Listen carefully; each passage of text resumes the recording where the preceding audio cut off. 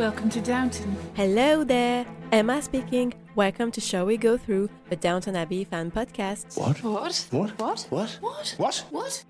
Hi everyone. I hope you're all doing well and that you are not melting because it is way too hot out there. I know I say that a lot, but really, it's unbearable. Like, it's hot all day, all night. I can't sleep. Even when I'm doing nothing, I'm sweating. Like, I don't know what to do. So, yeah, I hope you're right. Let's just pray that the summer is nearly over. Well, it's not technically because we're only at the beginning of August, but just, let's pray that it can get a little bit cooler. To be honest, I'm just waiting for autumn and winter right now. But we're not here to talk about the weather. We're here to talk about episode 2 of season 3 of Downton Abbey that I called the one with the missing shirts. I love this episode. It's really funny. There's not much angst in it, so I like it. Because like I said, season 3, way too angsty, but not now. So I just appreciate the fact that we have really nice and funny, a bit lightweight episodes, I just appreciate it before the angst arrives. So let's just start, shall we? I'm going to start with Anna and Bates. Because there's not much happening for them in this episode. Really sorry about it, but there's not much. But there's not too much angst either. So, usually when there's a lot happening, there's a lot of angst with them. So I don't know which I prefer, but anyway. So in this episode, actually, Mary and Matthew are back from their honeymoon. So Anna is back too. So she's going to see Bates.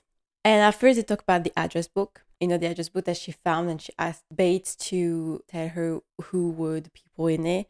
And so she sent letters to all of them. And there are 2 letters that have been returned. One of them is a Mrs. Bartlett. And Bates says that it's a shame because she was a really good friend of Vera. So it's a shame that she didn't get the right address because maybe she could tell her something. But then she says that she will find her. And well, if Anna says that she will find her, she will find her. But then they talk about France, about how it was, because Mary and Matthew went to the south of France for their honeymoon. And he asks her, "Did you eat frog's legs and dance the can-can?" No, but I bought a garter. I love this first because I love the cliche, frog's legs and can-can. But I like it with her little naughty look, like, yeah, I think it's funny. Too bad that he's in prison and he can't enjoy the garter right now. Then, when she comes back to see him, she says that she found Mrs. Bartlett. So she sent her a letter. But Bates, he tells her that he doesn't think that Mrs. Bartlett would like to see Anna because she was the closest thing to a friend for Vera. And so, since Anna is married to Vera's ex-husband, well, technically, it's actually not her ex-husband. But anyway, they say, I'm not sure that she wants to talk to you. So, well, I don't know. And she says, well, I have money, so I can use it. I can give her money just to talk to me. And then he asks what's happening at the house. And Anna, she tells him, well, the troubles that there's, the lost money and the fact that they might sell Downton. And you see he's really sad. And a part of me thinks that, well, first he's sad because selling Downton, you're like, how can you say that? But he's friends with Robert. And so it's not just you're going to sell Downton. It's like it's Robert who is the one who made the mistake and lost the money. And because of him, they have to sell. I don't know if that makes sense, but yeah. In prison, we had Bates and Anna. That's almost all we had. And now we have something new, like an intrigue in prison. Because we see a weird traffic going on between Bates' cellmate and a guard, and Bates sees that, obviously. And then when they're together in their cell, the guy is threatening Bates. And so Bates, well, he's starting to be a bit violent and he's threatening him back.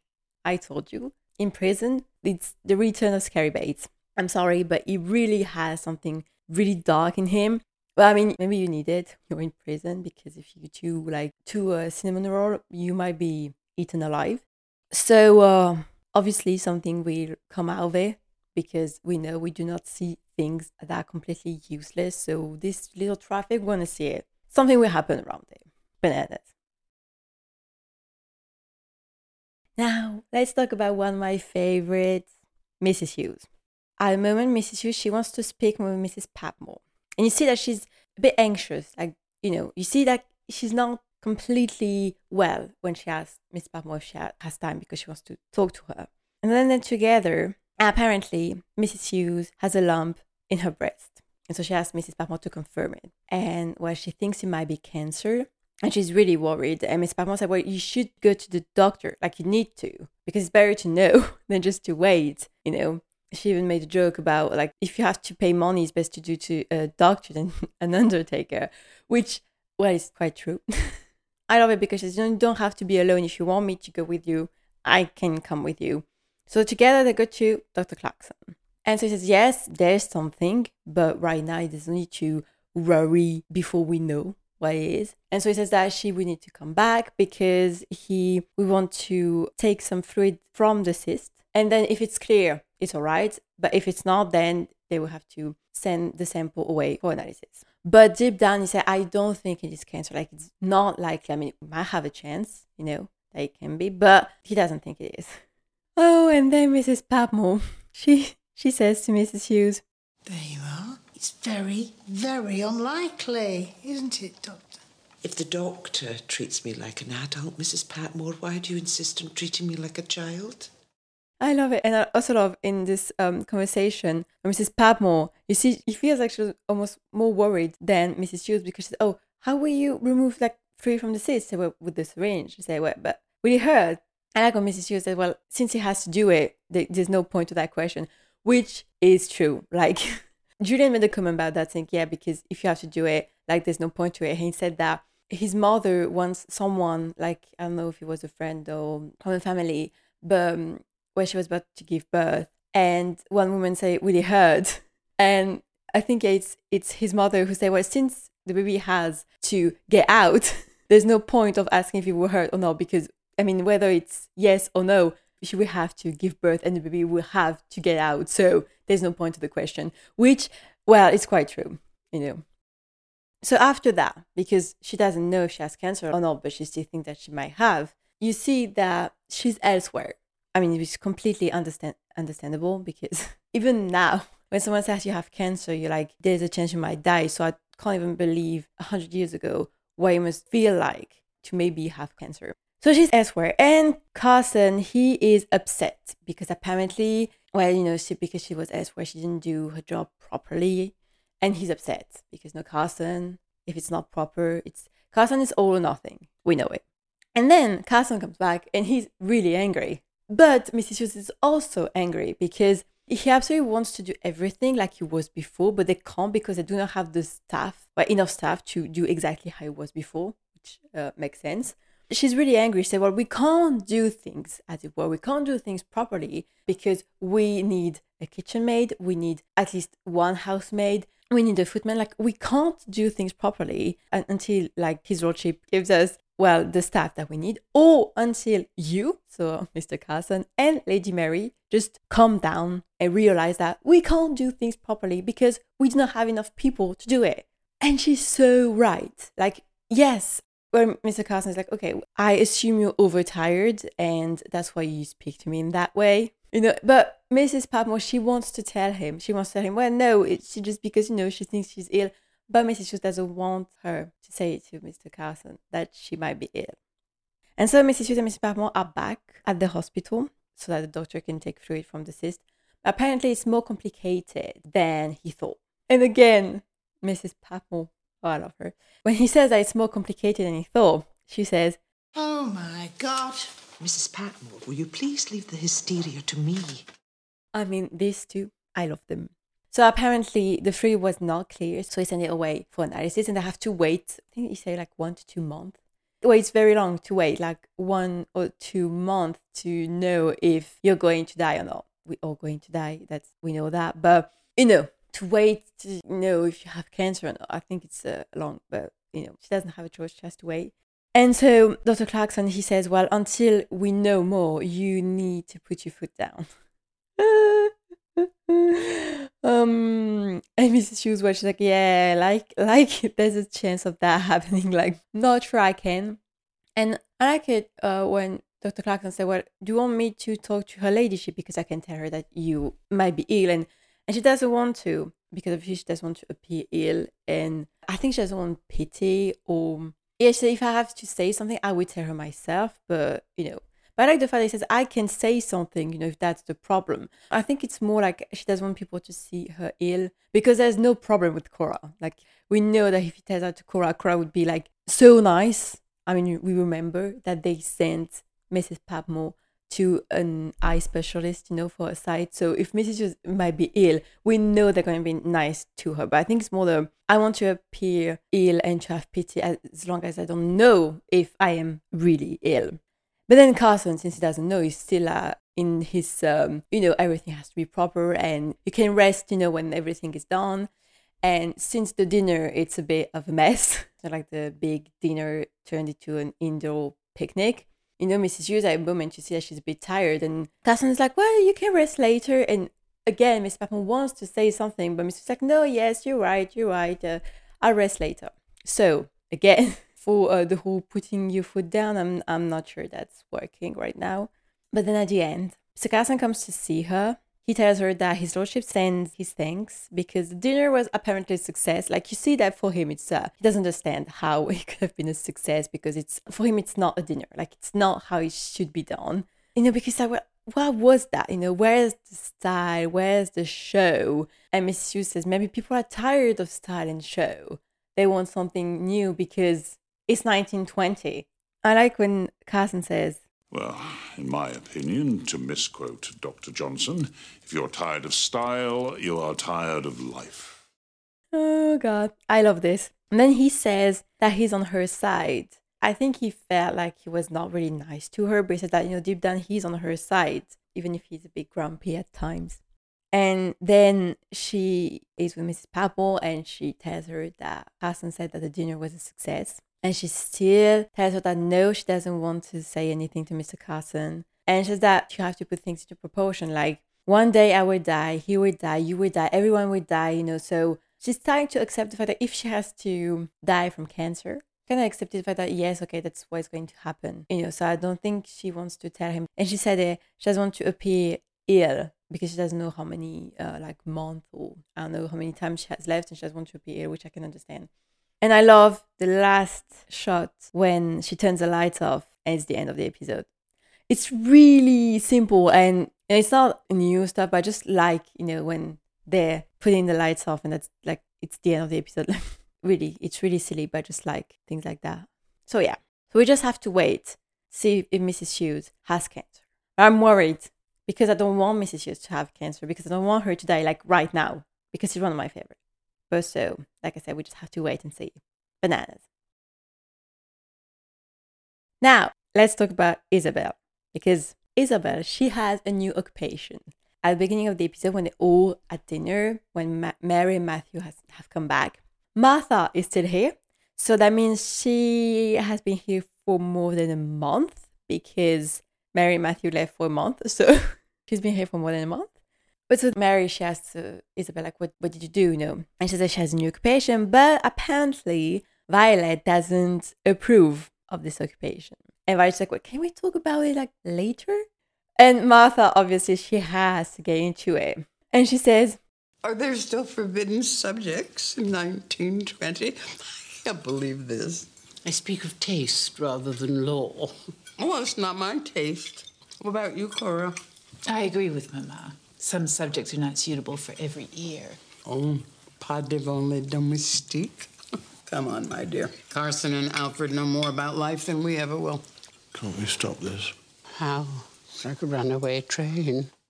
I love it because they all have finished to eat. You can see it. And she's still eating. And when I say still eating, there's only crumbs in her plate and she's still eating them. Like, I've seen that. Like, at the end, the only thing that is left for you is to lick the plate, truly. Like, but I love it. I just love how she asks her daughter if she agrees because Cora is really, like, I think the bridge between Martha and Violet, like between England and America, and maybe like the traditionalist English people and Americans like her mother. And when she says pas devant les domestiques, which means not in front of the servants, I just love that she keeps talking while eating. Yeah, you see the difference between Violet and Martha, and I just love it. And you still have Robert in the middle. And I love how he keeps talking with his mother, like, oh my God. Because at the beginning, it's like, yay, my mother, like, oh my God. After 3 days, he's like, when is she leaving? So then they're in the drawing room, and Martha, Cora, Isabel, and Edith are together. And Isabel explains what she is doing to Martha. And so Isabel, like Cora says, she helps women who had to degrade themselves to survive. So basically, women that fell into prostitution. But I love in this conversation because, so Martha's like, oh, what do you do with them? So first, we send them away to, get some rest. When Martha says, I think they need it, like, it's the way she says it. It's funny because in this whole conversation, if you look how Cora looks at her mother, sometimes she's like, oh God. I don't know, I think really in this conversation, you can go back to 30 years ago when she was like engaged to Robert and she had to witness everything her mother said that she knew English people would not like. I don't know if you know what I mean. And then she says, So you want me to contribute? You don't have to give money after every conversation, Mother. No? Isn't that what the English expect of rich Americans? I think I said every episode, but I still want a prequel. I already said that sometimes Robert, when he's with his mother, he still feels like he's a young man or a young boy sometimes. But there's some moments, like tiny moments, but that you feel when Cora is with her mother, that you feel like she's a young girl again. So I really want to see that. Well, at this point, I take anything, even if he doesn't want to make a show or a movie. I take a book. If he wants to write a book, like a novel, I would read it. So at least I can put like young Hugh Bonneville and young Elizabeth McGovern as young Robert and young Cora. I take anything, really, at this point. Anyway, let's go back to Isabel and her new occupation. Isabel is in the street, and so you see some women that obviously are prostitutes. But one of them is Ethel. You remember Ethel, the maid that had a child with the soldier and all that? And when Ethel sees Isabel, she leaves. But Isabel, you see that she thinks she might have recognized her. Like, like you see someone at first you don't pay attention, but then she stops and she's like, do I know her? She might have recognized her. And then later, Ethel actually comes to see Isabel in the center where she is currently working. And she wanted to ask something. And Isabel, she recognized her. Said, oh, you're the maid that brought you child in a dining room at Downton. But then Ethel, she's like, well, actually, I'm not ready. And she leaves. So, remember, I told you it was not the end of Ethel's story? Well, this is the continuation of her story. And so we will follow that because now Isabel has entered the equation. We had Mrs. Hughes. Now Isabel has entered the equation. So, yeah, we will follow that in the next episode. Bananas. Now, Edith. Remember Edith? She saw Strallan again and she wanted to get closer to him. And remember all that, and he saved the day by exposing Larry Gray and all that. Well, during dinner, so the first dinner when Mary and Matthew just came back from honeymoon, there was a deleted scene where Matthew, he asked Edith what has she been up to when they were away. And Edith says, nothing much. I rather missed the war, really. But of course, one mustn't say that. And Cora says, Edith is a treasure. We have a dinner next week and I haven't had to lift a finger. So I like this tiny scene because Edith again says that she missed the war. Remember when the war was over, she said to Sybil that she didn't want him to go back. And then now she's rather alone right now because Sybil is in Ireland, Mary is married. She feels really lonely. And so she did what Sybil did first, when Sybil wanted to do something, she helped with the concert back then at the beginning of season 2 before training to be a nurse.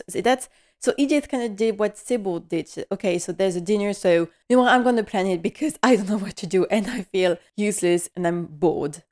And then, so what we see in the episode, Mary asks her if she has seen Strallan, like poor old Strallan.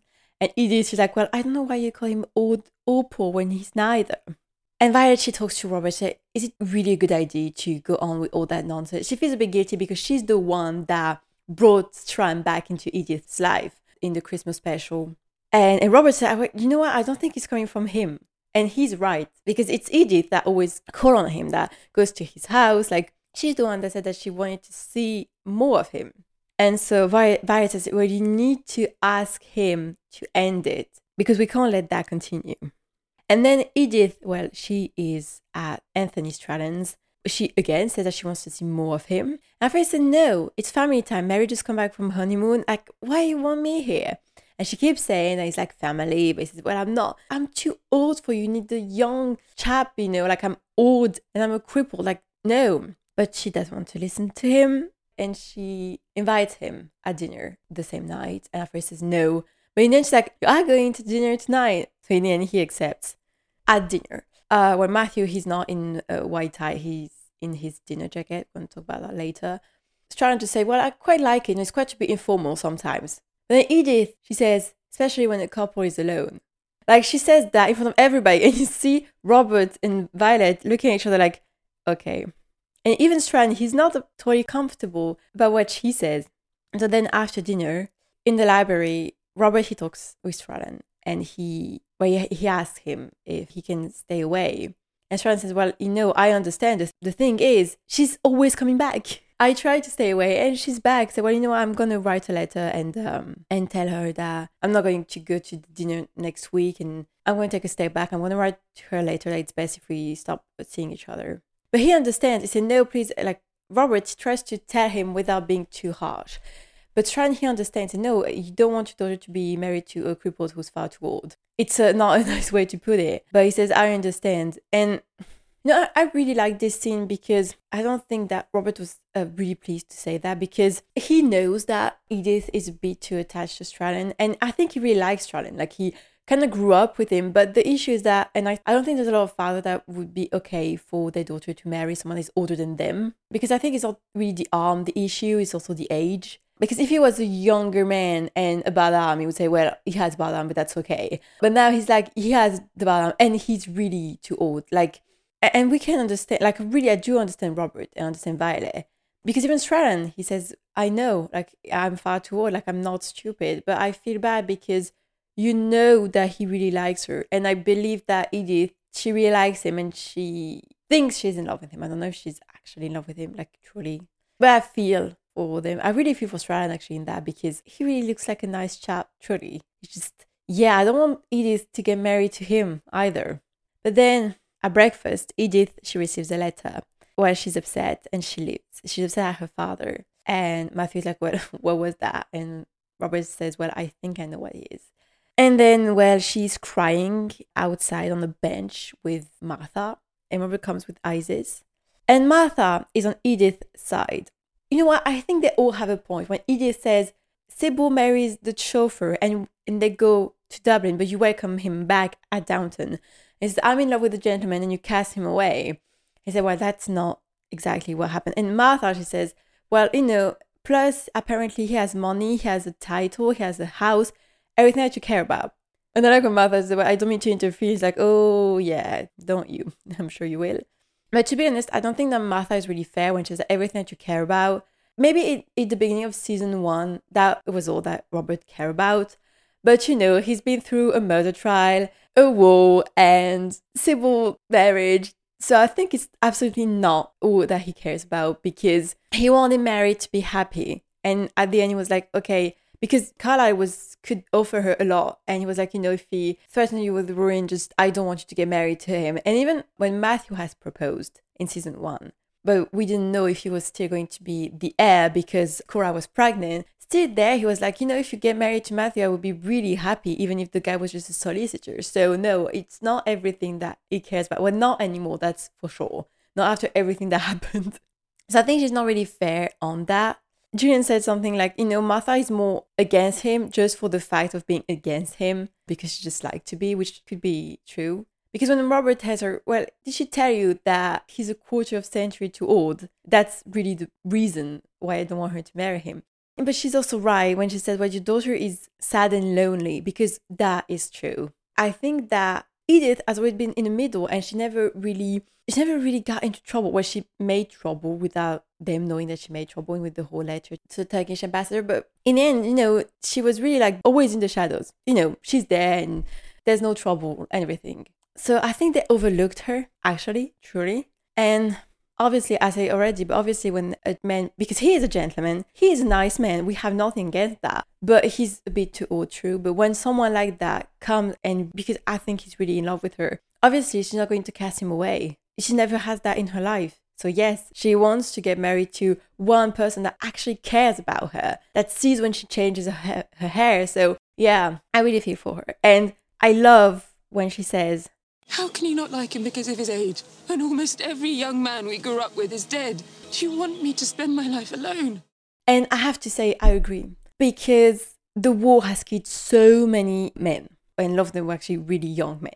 And then we had the Spanish flu. So you have many men that are dead. And most of them that they knew and were men of their age is, like Sybil said last season, when she said, sometimes it feels like all the men I ever danced with are dead. It feels like that. So obviously, like I said, because I think it's really the first man that really took interest in her, as in her Edith, as I did already. So for her, I think if I cast him away, I would never find anyone else in my life. When you see all the young men that I knew that now are dead, who I'm going to find that would be ready to marry me Edith, and not just me, maybe the daughter of the Earl of Grantham, you know?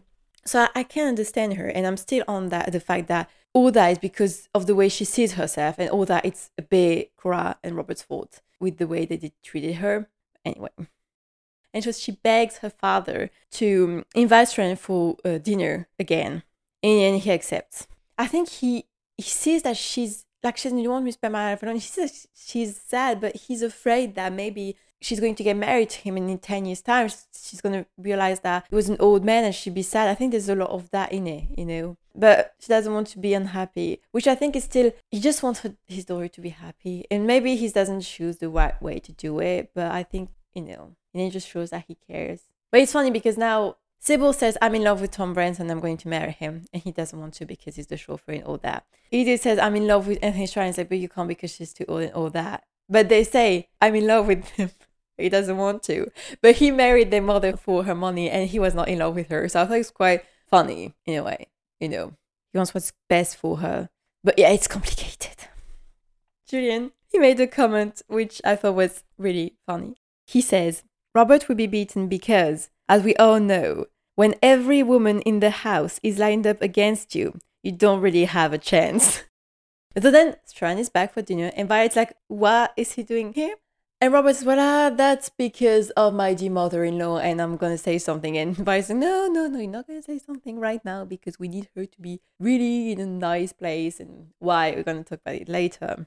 And then Edith and Strand are together and they talk and she kisses his cheek and you realize that they talk about getting married. She even says, I can get ready in a month. I think Barbara is like, I want to get married right now before everyone has a chance to change their mind. So yeah, well, it's time for my music of the day because Edith doesn't have a lot of spotlight and I thought that it would be great to have a music of the day about her. And actually, really, this song makes me think about Edith. So yeah.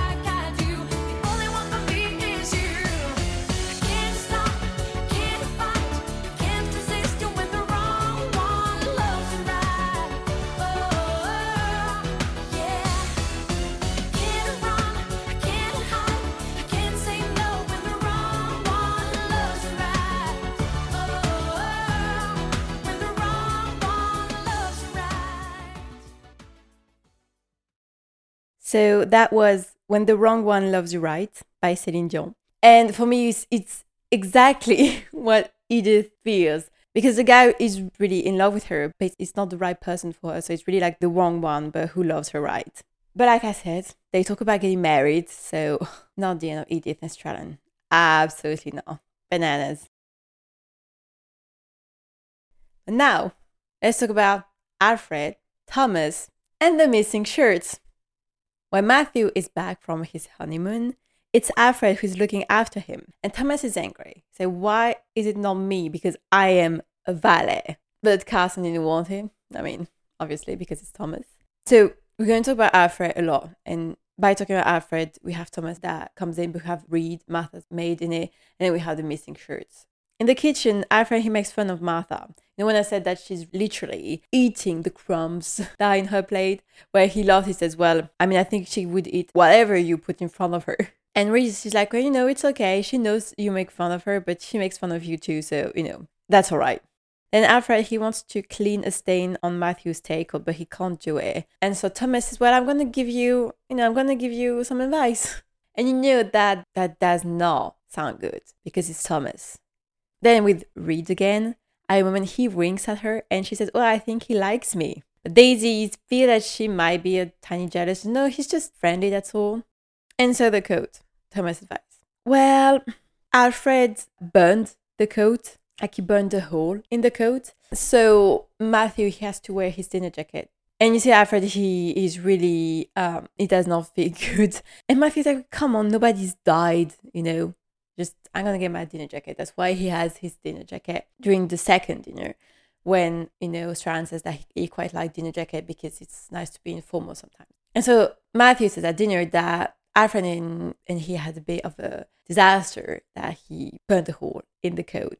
And when Carson hears that, he's with Robert. Robert is serving himself. Carson, he's like standing up, and Robert's like, oh, calm down. Like, hey, let me take my food. I just love this tiny scene because Carson's like, what is happening? Like, nobody died, really. But then Carson, he's a drama queen. We already know, like, he's so, like, want everything to be proper. Like, in the end, it's almost funny. Like, really, drama queen. In the 7th floor, he's really angry at Alfred. And he says, because of him, Mr. Matthew had to appear at dinner in a state of undress, something like that. Like, it's just a dinner jacket. Like, the guy that came in, well, I mean, Carson is like Violet. So for them, dinner jacket's like dressing gown or pajamas. Again, Carson, drama queen. But then Alfred, he says that it's Thomas who told him to, but it's because of him that he burned a hole in the tail. And Thomas like, well, if you don't know how to use it, that's not my fault. Well, obviously, we know that he did it on purpose. Like, we're not stupid. And so then when Alfred is with O'Brien, they see the product that Thomas has given him. And apparently Thomas has given him the wrong product. So O'Brien says, well, I believe you. And, well, you see O'Brien, she's angry. And, well, that is not a good sign. And when Thomas is with Robert in his dressing room, getting him ready for bed, he says that Alfred, he can't really manage. He's not a valet, and he's just a footman. He just started, and it's best if they just ask Mr. Mosley to come. Then Carson, he says to Alfred that Mosley will attend Mr. Matthews, so he doesn't need to do it anymore. So Brian, she's angry, and says that she wants revenge. And Alfred, he really feels bad. It's not the end of the world, but in the end, he did nothing wrong, actually, just because of Thomas. I quite feel bad for him. And Reed comes, and she says that she's on his side, and then she kisses him. And Daisy, she sees that. And then, so O'Brien said that she wants revenge. Well, Reed sees O'Brien in the corridor with shirts. Then we have Thomas coming into the kitchen, panicking and asking for Alfred. The 7th, so he has Alfred, where are Robert's evening shirts? So the shirts that we saw that O'Brien took, it was actually Robert's shirts. Obviously, to get at Thomas, if there's no shirts to dress Robert with, it would be Thomas' fault because he's Robert's valet, so he's the one who takes care of his clothes.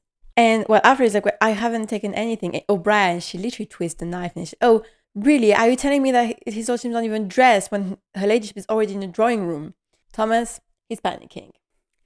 And then we have one of my favorite scenes of this episode, and one of my favorite scenes ever. We're in the dressing room. Thomas is with Robert and his naked chest. He has no shirt, so he only has his dressing gown with nothing underneath. Well, I don't know what's underneath, like under the navel. We only see the top of his body, so yeah. But we have never seen that much skin. So, I mean, it's quite nice. But what I love is the whole conversation because, well, Thomas is panicking because he doesn't know where the shirts are. And Robert's like, well, you can't have lost them all. And Thomas says, well, no, but I think someone took them, to get at me. Like it's a prank or something. And then Robert, he says to Thomas, Are you not popular downstairs? To be honest, I think maybe even more funny that it actually is because I've seen so many GIFs and memes around this scene and Robert with his naked chest saying to Thomas, are you not popular downstairs? Like, I'm sorry, but it makes me laugh. And so obviously Thomas doesn't want to say no because it was not really good to know that some servants were not popular because then it would cause some friction between the servants, and so the house, well, it would not be a good place to work. So it's not good for you if you are not popular, you cause trouble, So obviously Thomas doesn't want to say that he's not popular. He just say, well, it's a joke. And the question is, what are we going to do? Well, the only thing that is left for him to do is to get down with his dinner jacket.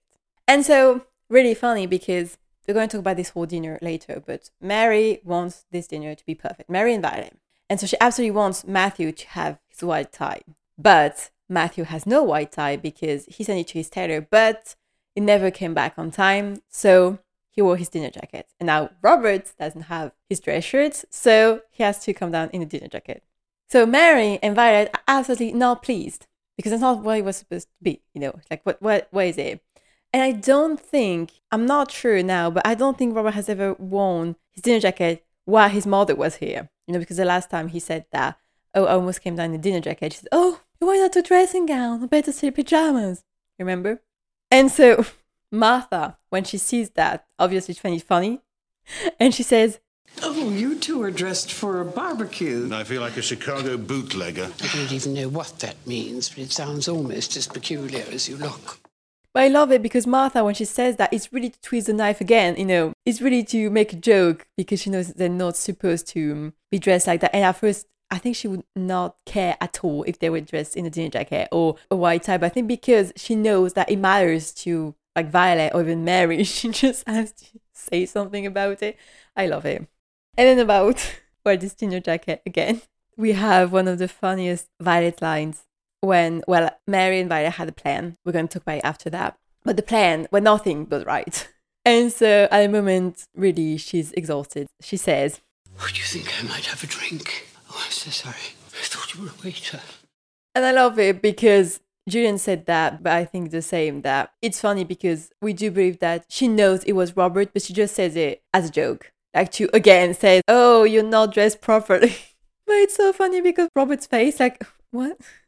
But so, about the shirts. Reed says to Alfred that she knows who took them and where they are. And if he wants, she can tell him where they are. She doesn't want to say who it is, which I think is quite nice because if he knows that it was his aunt, well, that could have been a bit of trouble, but, And he said, you're really nice to me. At first, he thought that she just wanted to get information for Martha, but he said, no, but I like you. And I just like when so they talk, and she says to him, kiss me again. And I thought it was quite funny, because actually, at first, she's the one who kissed him. So, yeah, just thought it was quite funny. But anyway, they kiss, and Daisy, she sees that. And then Daisy, she asks Alfred why does he like this Miss Reed. And he says, well, because she makes me feel good about myself, so I like her. But you see that actually Daisy, she's tiny bit jealous, so she might have feelings for Alfred, or starting to have some. But then the shirts, they're back, because Alfred, he has the shirts in his hands, he's taken up for his lordship, and Thomas, he comes and says, who put them back? And no one wants to say. The shirts are back. And so that would be my French word of the day, shirt. It's also my title, the missing shirts. Actually, I hesitated between the one with the missing shirts or the one with the indoor picnic. When I asked my friend, he said, well, the missing shirts, I don't know why it makes it a bit funnier. And I so do love those scenes. Well, actually, that scene of Robert in his dressing room. So I thought it was really funny. And it would be my French word of the day too. So, shirt in French is chemise. It's written CHEMISE. And it's feminine, so it's une chemise. So shirt, it's chemise.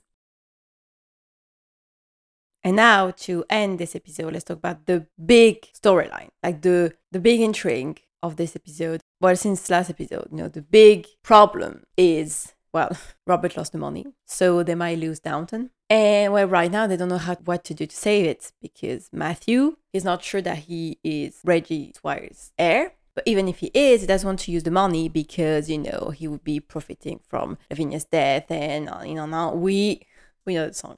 So this really big storyline involves, obviously, Robert. In this episode, it involves a bit of Matthew, but especially Mary, Violet, and Martha. But to talk a bit about Mary and Matthew, who are back from their honeymoon with a car. And Matthew is driving the car. I love this first shot. I think it's really nice. It really feels like you have entered a new age. I love it. But then, a little exchange between Robert and Matthew. Robert asks Matthew, how was the honeymoon? And he answers, my eyes have been opened. Don't I know it? And I know there have been a lot of talk around this exchange. So Julian, he made a comment about it, and I thought it was really interesting. It's quite long, but I thought it was really interesting. And you know me, I can't summarize, so when I think everything is interesting, for me, everything is interesting, so I can't cut it. So I'm going to read it to you. He says, several people involved in the production were shocked by this, saying that it wasn't very Downton to make a vulgar reference. I suppose they thought it smutty or something. But an absolute hallmark of the upper classes is that they don't have any worries about that stuff at all. And so I quite deliberately put in a bit of slightly naughty joshing because it would be standard. I suppose I was dealing with bon bourgeois morality, which was affronted by the exchange, or at least assumed that the Crawleys would be affronted by it. But this isn't true. They have their own rules. Here, the men have separated themselves from the others because that was always the thing, not to make a risque joke in mixed company. My father once said to me, you can tell an improper joke to a lady, but she must be on her own with you. What you must never do is embarrass a woman by telling a dirty joke in mixed company. If you're alone with her, you can say what you like. That remains right to this day. So I thought it was interesting because I know a lot of people thought it was a bit, too naughty, or I don't know. I think the whole thing was that he said that with Robert. I think because obviously Robert has a bit of a modest, prudish kind of man, so talking about that, especially because he talked about his daughter at the moment, technically, because he's married to his daughter. They thought it was quite not really true to character. So I thought the explanation of Julian was quite interesting. Then there was actually a scene that was cut where Mary, she asked her mother if she told Edith that they might sell Downton. Well, Cora says that Robert told her and that he also told his mother. And obviously Mary says, well, that can't have been easy. And Cora, she answers that he felt sick for a week. And I don't know why. I would love to see that week where he felt sick. If I need to say it to my mother. And Cora said, well, you need to say it to her. It's like, well, but I can't say. Like, him feeling sick. And the moment he told her, I wish we could have seen that, really. But so everybody knows. Well, everybody knows except the servants, actually, right now. Well, no, some servants knows, obviously, like Anna, she knows because Mary told her, but I think she's the only servant that actually knows. What I like is at the beginning of the episode, Violet, she is fed up with Martha. You can see it. And I quite love it because at first she's fed up and then, she wants to use her, in her plan. But so at the beginning, I love it when she says to Robert, like between her teeth, like, how long is she here for? Like, really? When is she going home? And she says to Robert, new guests should be admitted without the date of their departure settled. You won't get any argument from me. I really, really love it because it's really like the team, like they're together, like, oh my God, when is she leaving? Because I think with time, really, Violet, she got used to Cora, but like Martha, every time she's like, no. Cora, okay. Her mother, no, please, no. But then, let's talk about the lost money. When Robert and Matthew are alone in the drawing room, apparently Robert, he opened a nice bottle for Matthew, and he said that he did it to welcome him into this house as his son, which I think is very, very nice and very sweet. And I love how he says that while he's stroking Isis, who has her head on his lap. Like, I think it's really sweet.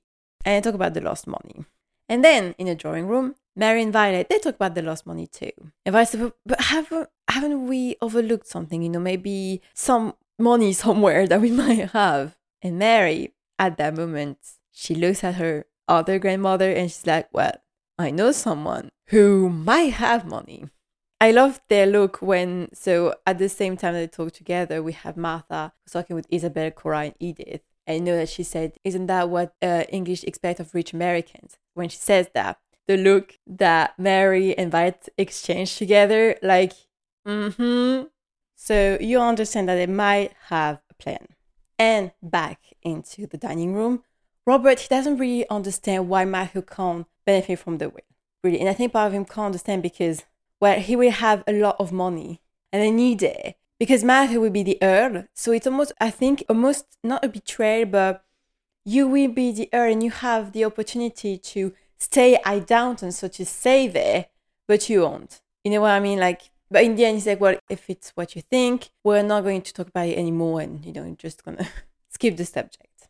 And well, now Matthew, he's in Mary's room. So remember Mary, who said to her parents, really smart people sleep in separate rooms? Well, she's sleeping with Matthew, so I mean, okay. He says that he wants to speak with Jarvis to see what houses are available for the two of them. And Mary at first said, why do you have to do that when it might be our last days at Downton? And she keeps twisting the knife too, when she says, well, you're the one pushing us out. And she keeps saying it, that it's all his fault. So I think she's not completely angry at him. She doesn't understand at all his reasons. But she loves him. But she keeps twisting the knife. So at the end, I understand her a bit, but I'm like, can you give the guy some rest? Because I'm not sure that just saying it again and again will make him change his mind. But anyway. And in the morning, Violet, she comes to see Mary. Like, you're not used to see Violet in the morning, Last time she came, it was because of the war. So now that means it's really important. But they make a plan so that Martha will save Downton. And Mary says, well, I think it's a good idea because she has a lot of money. And there's only Mama and Howard to share when she's gone. And Violet, she says, We can't wait that long. She looks as if she'll bury us all. No, we must act now. We must make her feel it is her duty to save Downton. So they make a plan. And Mary says, well, we come for tea and we can begin to make her feel that, like Violet, it's just her duty to save Downton, to save a house like this. And about that, Julian made a comment that I really liked. And well, again, I'm going to read it to you.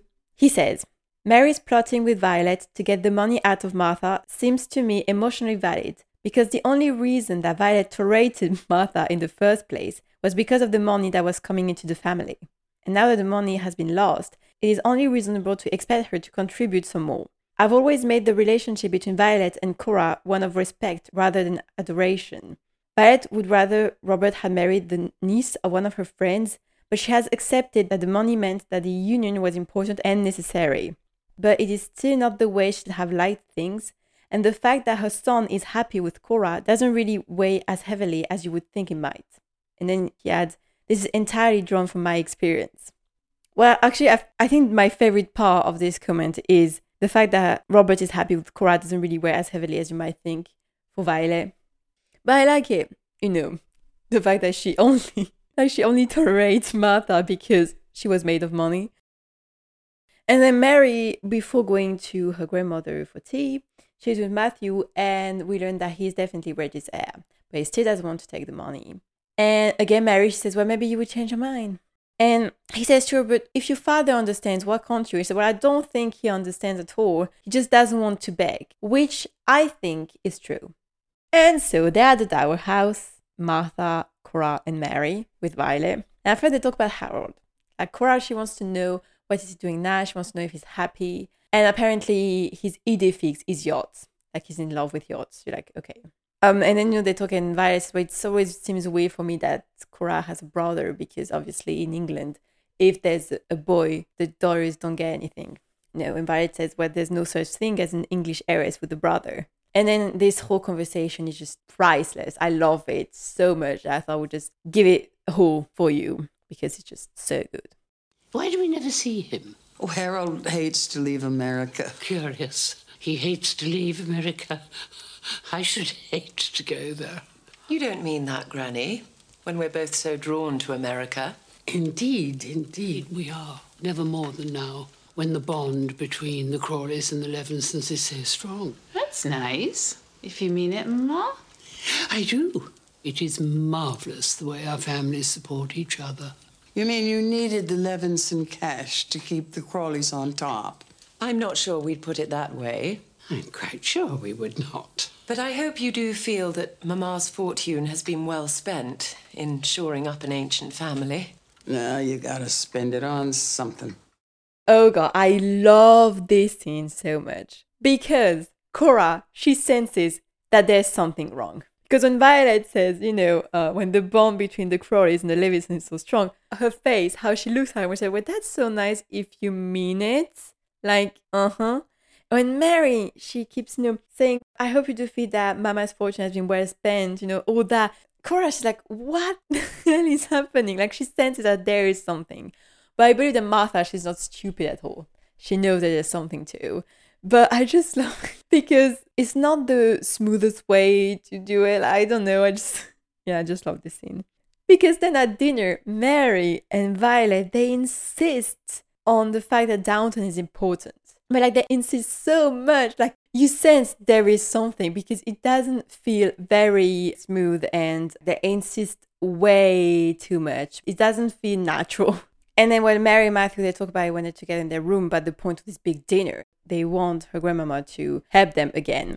And I like when she says, well, Granny wants to try or die in the attempt.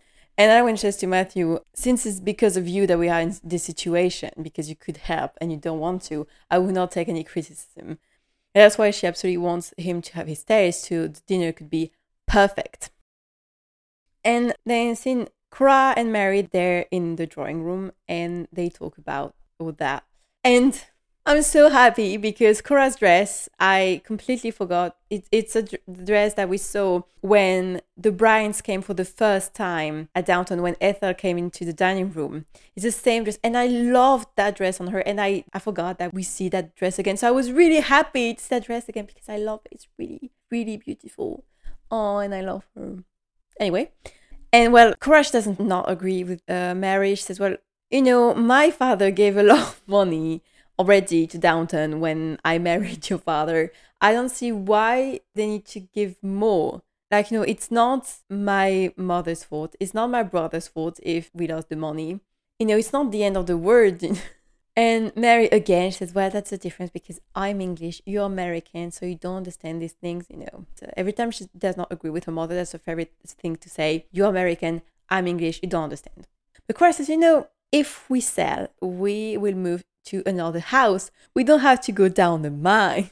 And I love it because really it's true. And again, I say what I said last episode, but even if she has almost always lived with a lot of money, I think she doesn't care because all that she wants is to live with Robert. So if they're together in a little cottage, I think she will be really happy.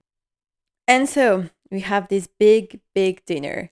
Violet arrives early, and I just have this tiny scene because Mary, she's so excited. Like she comes to fetch, come look at what we've done. And Violet says, well, nothing succeeds like excess. And like, when she's going to see that, she would not want to see all of this, go away.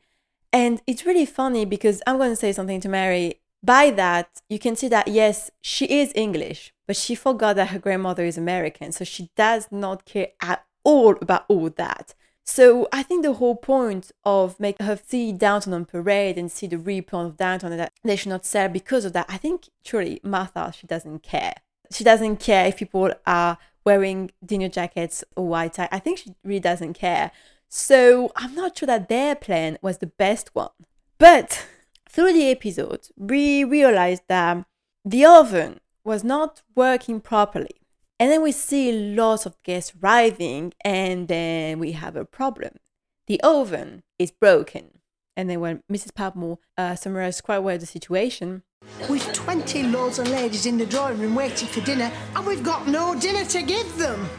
And so, trouble, the oven is broken down. What are we going to do? Obviously, Mary and Violet, especially Mary, is like, oh my God, but this is awful. What are we going to do? Martha, she says, well, you know what? All the guests, they want a party. I'm not going to give them a party. We're going to have an indoor picnic. When she says that, Carson, he looks horrified. Robert, he looks quite horrified too. But Isabel, she's like, oh, it will be fun. Cora, she thinks it will be fun too because obviously that's the American in her. Like, I think he just came back with all that. You have Martha saying, I know what we need. Can someone play the piano? Like, really, she saved the dinner, actually. She saved the evening.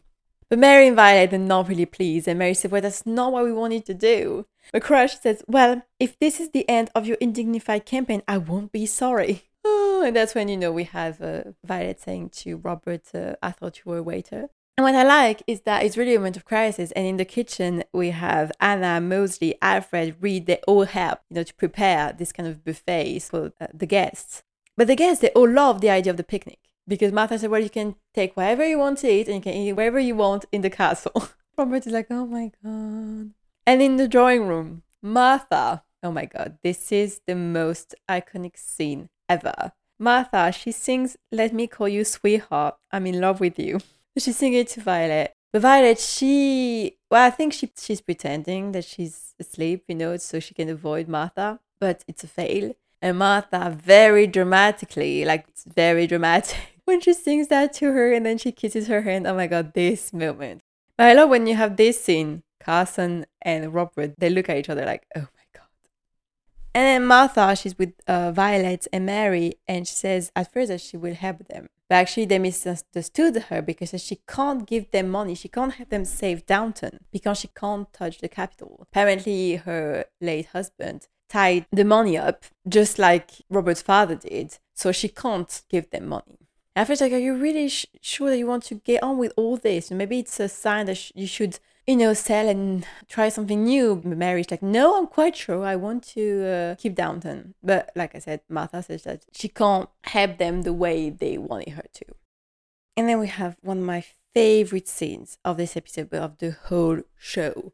Robert is in the library. It's after the dinner. So Robert, he just wants to enjoy a bit of quiet and a nice drink in the library. And Martha is here. And when she says that all this made her feel homesick for America, so she thinks it's time for her to go home. Robert, he's not going to argue with that. And so he offers her some whiskey. And she tells him that she's sorry that she can't help him keep Downton. And you see, at first, he doesn't understand. He says, what are you talking about? And she tells him that is what Mary wanted. He's like, okay, I thought there was something. I just think it's odd that Cora didn't say anything to him because she knew before that moment that was Mary and Violet's plans. So I'm wondering why she didn't say anything to Robert. Maybe because she doesn't want to say anything to hurt him because it's his fault, technically, that they're going to set Downton. But anyway, I love the conversation that they have, the two of them, really. Because that moment, she doesn't really try to tease him. I just love this moment because it feels like you see another side of Martha. Almost like, I don't know, maybe because I'm still making prequels in my head, okay? And we know that Martha is really extravagant, but I believe deep down that she really, really, really cares about her daughter. And I don't know why, but in my head, there might be at least once, there might be one moment, like at least one, where she talked with Robert, like really heart to heart, about the fact that she was worried about her daughter and the fact that she was going to leave her on the other side of the ocean, or something like that. I don't know why this scene makes me think that, I think it's a really nice scene where, and I don't know why it makes me think that you see another side of her and that it might not be the first time that they have almost a heart-to-heart conversation. Not completely, but, because she tells him, the way to deal with the world today is not to ignore it. If you do, you'll just get hurt. Sometimes I feel like a creature in the wilds whose natural habitat is gradually being destroyed. Some animals adapt to new surroundings. It seems a better choice than extinction. I don't think it is a choice. I think it's what's in you. Well, let's hope that what's in you will carry you through these times to a safer shore. And then she wants to, like when you raise a toast. And so he does it. But in the aristocracy in England, you don't clink your glasses. And she's waiting for him to clink the glasses, but he does not do it. So she's the one doing it. And just this tiny moment, I don't know, because he's startled when she does it. I don't know, I think it was really funny because she was waiting like, okay, am I going to do it or not? And so she does it for him. And yeah, I thought this scene was really sweet. And yeah, I don't know why it makes me think about maybe they might have other conversation like that, but I think he might. I don't know if we're going to have a prequel or not, so I'm making it in my head, okay? And I'm reading a lot because, well, you have to do what you have to do, to keep going, okay? But yeah, on that note, that is the end of this episode. I hope you like it.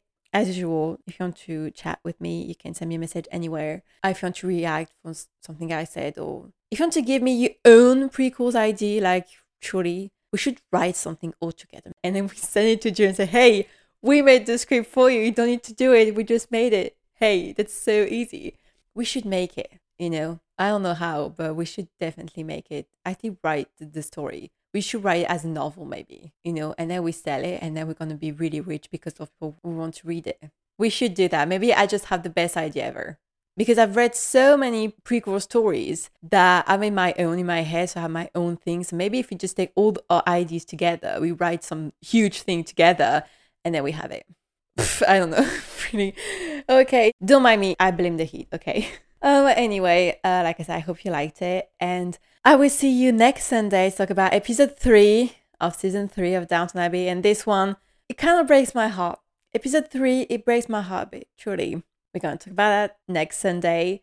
Until then, stay safe, take care of yourself, stay hydrated, and don't forget, Vive la différence!